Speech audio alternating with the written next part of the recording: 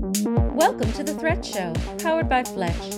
Hi, I'm Darian Kimlin, VP of Technology at Fletch, and joining me back this week is my co-host, Chris Wilder, Research Director and Senior Analyst at Tag Cyber. Hey, welcome back to the show, Chris. Darian, it's always good to be here, brother.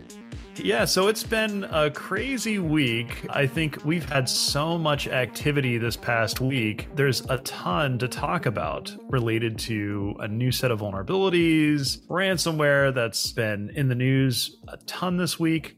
Let's actually dig in there in terms of what the landscape looks like.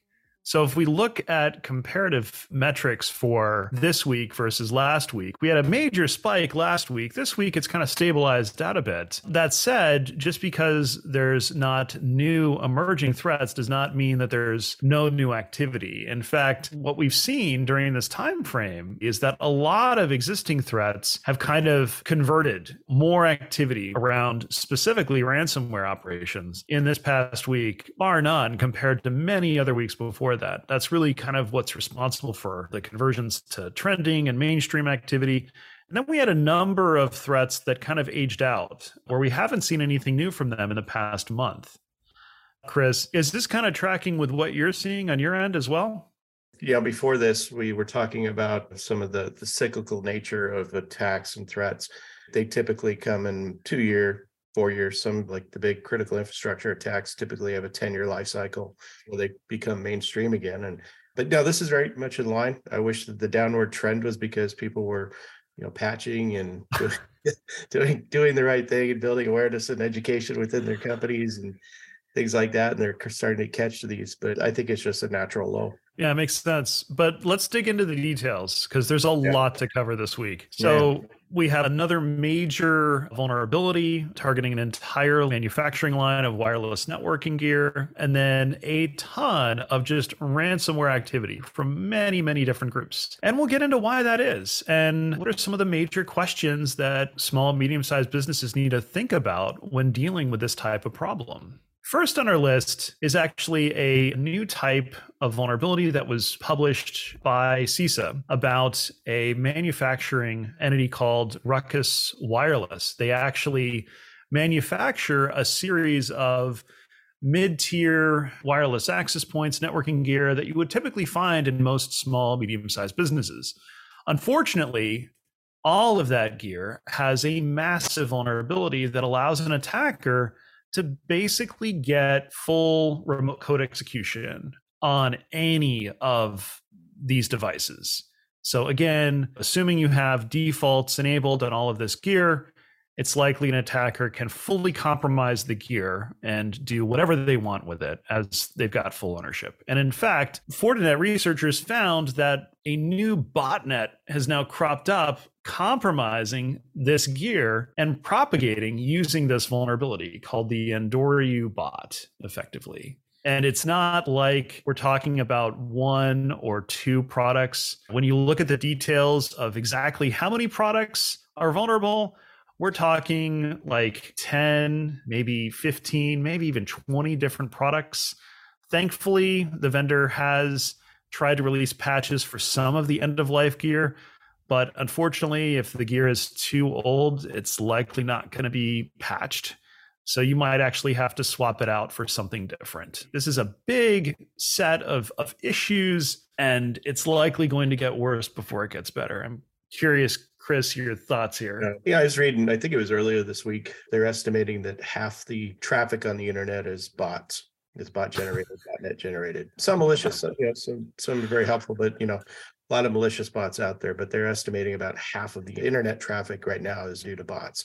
Ruckus is a good company. I've been a fan of theirs for a long time, and they're an engineer's company, though. I mean, they really do a good job of staying ahead, but their products are incredibly well engineered. Mm-hmm. And when I first was looking at this one, Ruckus is really trying to make a big move into edge on the RAN side, the radio access networks, which is how you do 5G. And they do a really good job in terms of density and putting devices out that are really good, and the engineers love them, the network guys. And so I'm glad that they got this one before it turned into a big problem. But this is something that every edge provider needs to really take into consideration, is looking at the vulnerabilities, especially on a stranded asset like a RAN box or an edge device, because you can't just roll out a truck and and fix it. You've got to have some way to be able to manage it. And these kinds of vulnerabilities we're going to see more and more. Absolutely. So, I mean, even if you are a small or medium-sized shop and you think, oh, I'll just buy a couple of devices, you have to think about, well, what's the probability there could be a problem in the future where you need to roll out a patch very quickly? Yeah. You can't go around to each location to fix this manually. It needs to be centrally managed in order to respond quickly.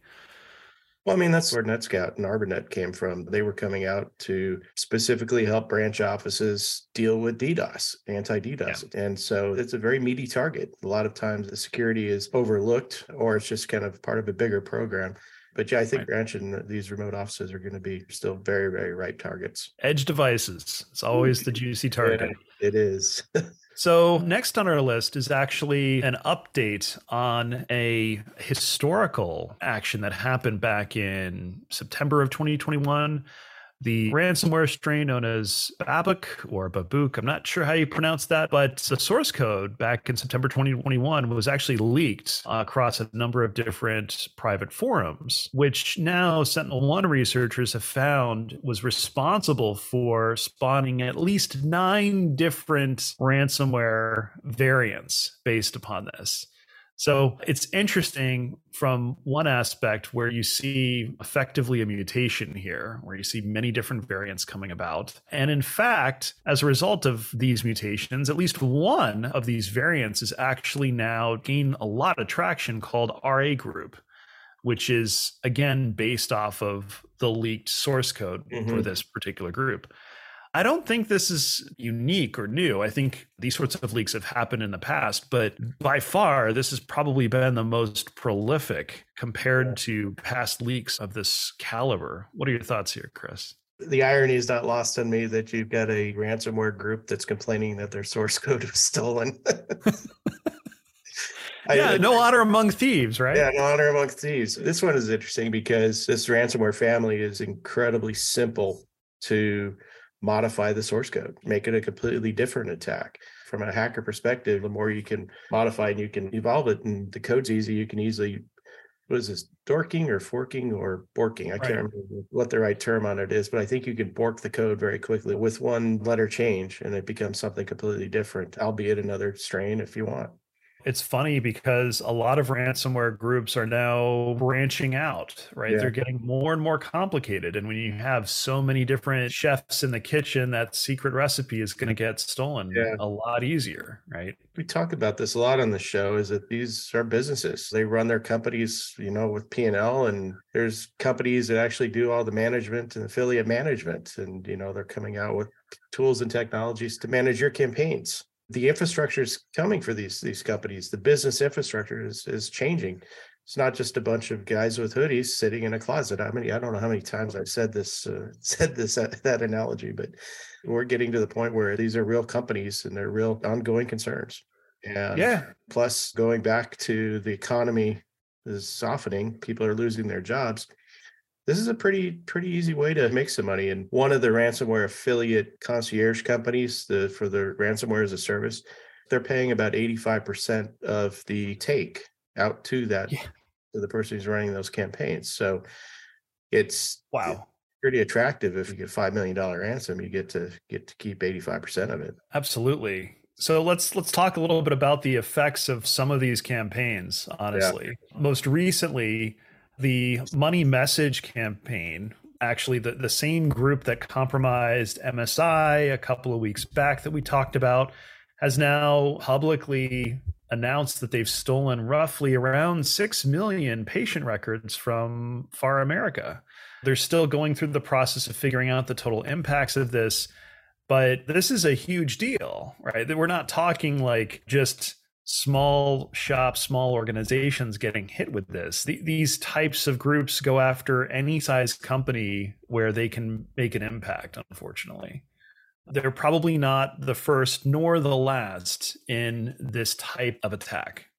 It used to be that 9 times out of 10, the hackers would go out and they're indiscriminately just they're scanning IP addresses. They're trying to just get in anything. And then once they're inside, then they realize, oh God, this is who we hacked. But it's changing now. And it's not changing their techniques to target very specific marketplaces. Right.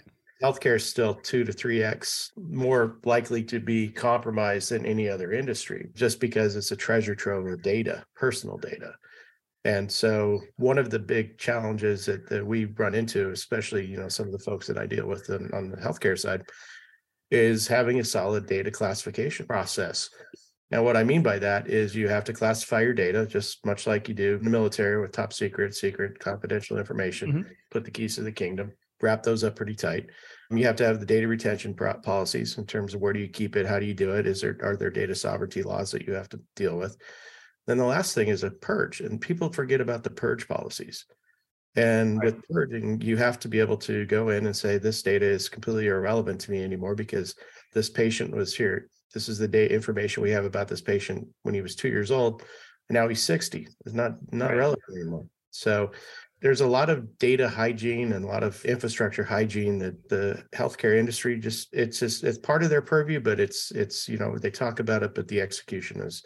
Hopefully this world will get better, because ransomware is really, really becoming a massive problem, even more so than it was a month ago. So this is the first chapter of this particular breach, but another particular healthcare provider was also breached a little bit earlier, and later on in their chapter, it looks like the Black Cat ransomware group compromised NextGen Healthcare a while back, and the latest take of this particular breach is that the victim is now being faced with a lawsuit by all of the patients whose data was stolen as part of this breach. It's huge consequences, not just on the initial impacts, but all of the days, weeks, months, years that are kind of the fallout from this sort of activity. And it's extremely costly, from trying to figure out not only what happened, but also how to manage and communicate this. I mean, just the costs alone of the cleanup involved is staggering, depending upon which industry vertical you're in, right? Oh, yeah. I'm currently working with a very, very, very large enterprise company. One of their third-party providers actually was breached by the Black Basta group, which is double extortion ransomware teams. Right. And we've talked about them a couple of times. What happened was this main big company is 40 times larger than the third-party provider. They were just getting a whole bunch of BS from the other guys saying, you're not breached, you're not compromised, but their data was stolen. And so they're responsible for that, because this is personal information for people. It's pension funds and investments and a lot of bad things that retired people need. So one of the challenges that we went into this thing was, look, the blast radius is huge for you guys. You did not get breached. You did nothing wrong, but you are the ones who are going to be taking the hit from a reputation perspective and your brand and the trustworthiness. And so they're already gearing up right now. They've already spent, I think, $20 million in crisis communication. They did a great job with that. Amazing job with that. A lot of companies don't disclose very quickly. These guys did. It took Ferrari 3 or 4 weeks to be able to disclose. So finally, somebody said, well, you've got GDPR. You have to do it. So they did a great job with that, getting out in front of it. But they understand that they're going to be taking the brunt of it. So now they have to spend a bunch more money making sure that the garrison around the building is locked, because they've seen about a 35 to 40% increase in the amount of reconnaissance being done on their network from bad actors.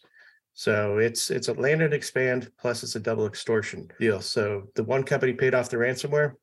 Great. Everybody goes home and has a party. But 6 months later, these guys will come back and they will hit you again and again and again and again. It's a mess, and most big companies don't know how to deal with this.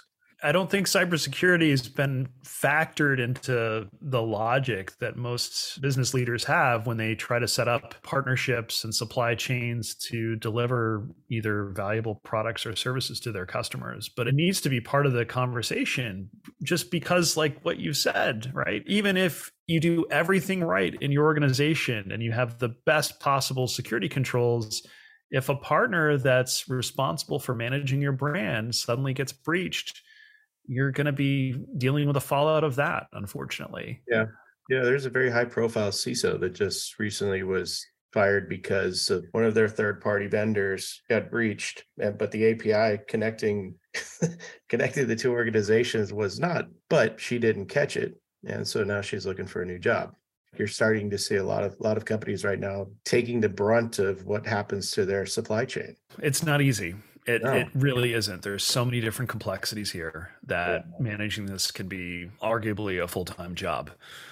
Moving on, we had a number of new developments with other ransomware operations. One was apparently Cybele researchers discovered a new type of ransomware called Akira. Now, it's debatable whether or not this is actually brand new or not, but the effects are that they're going after essentially North American targets focused on education, healthcare, manufacturing, construction, and probably other industries eventually. But this is kind of like the early stages of potentially a new wave of ransomware focused in this group to be worthwhile. When we see source code leaked, it's only a matter of time before new variants pop up within a matter of, I don't know, weeks, months, maybe a couple of years. So this is probably not the last. It's more likely going to be the first of multiple different variants.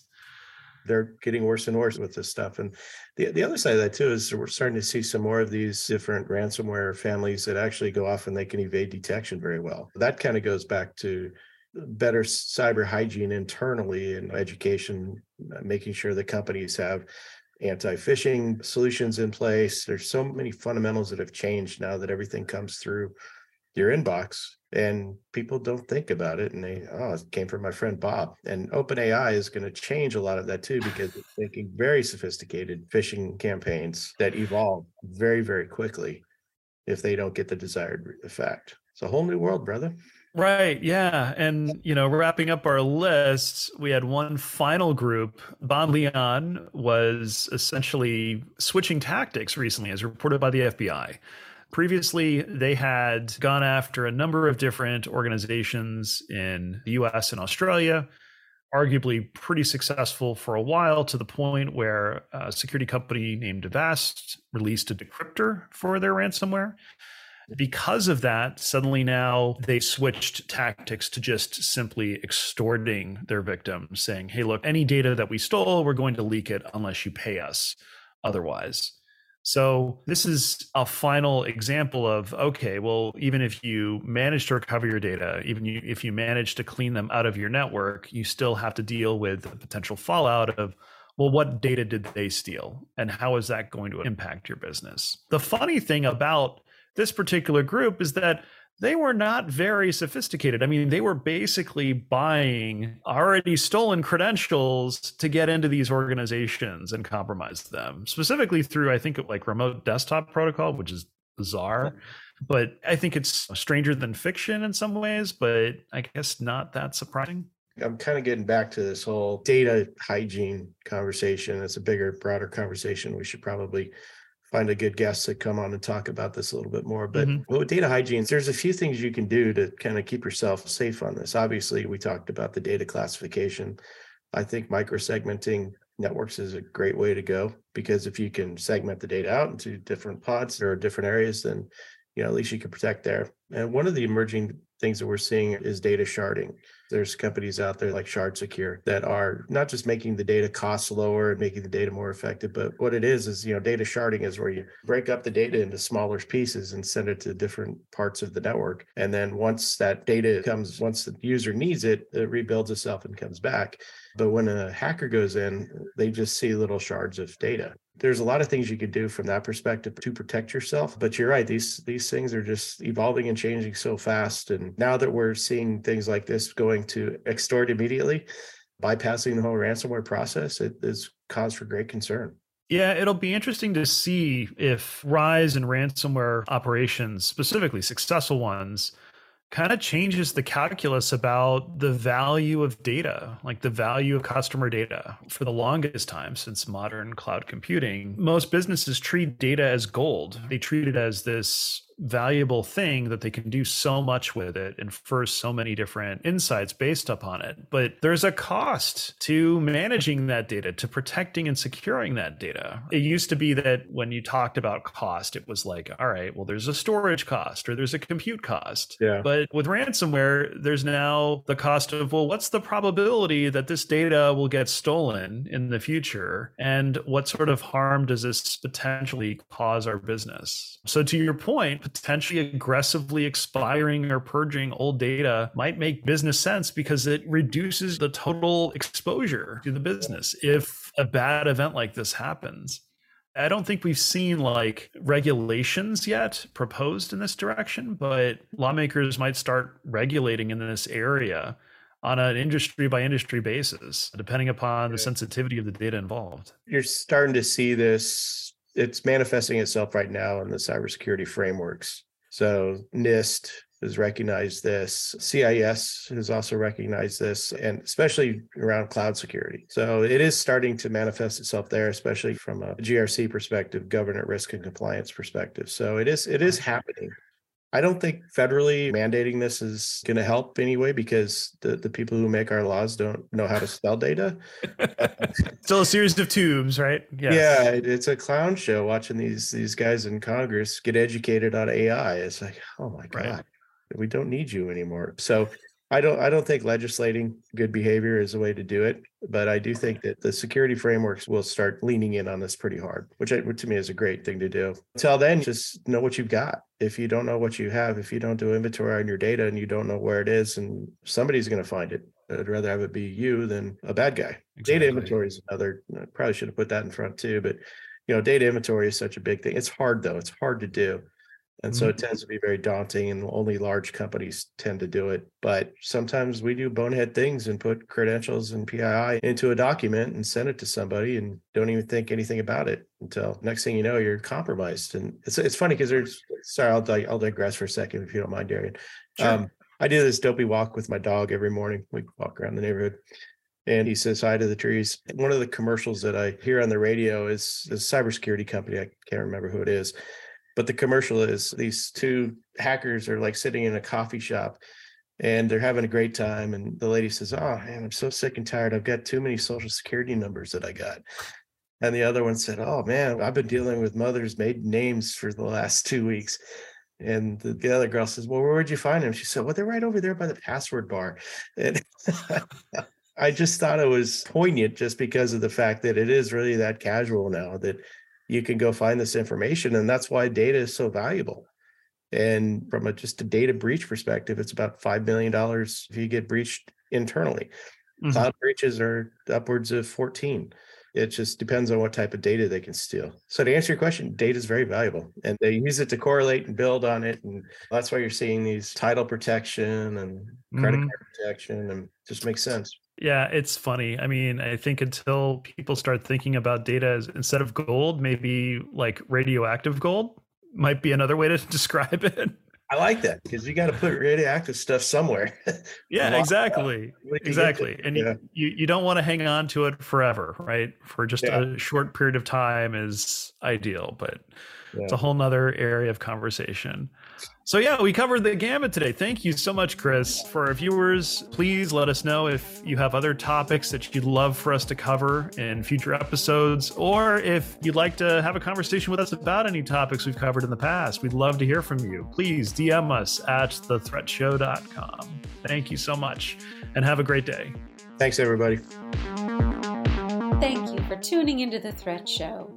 If you enjoyed the show, subscribe to us on YouTube. Give us a 5-star review on Apple Podcasts, and interact with us on Twitter at The Threat Show. Also, be sure to subscribe to Fletch's interactive newsletter and Trending Threats app to go deeper into the stories we discuss and the Threat Index. Be sure to stay tuned to stay ahead of threats.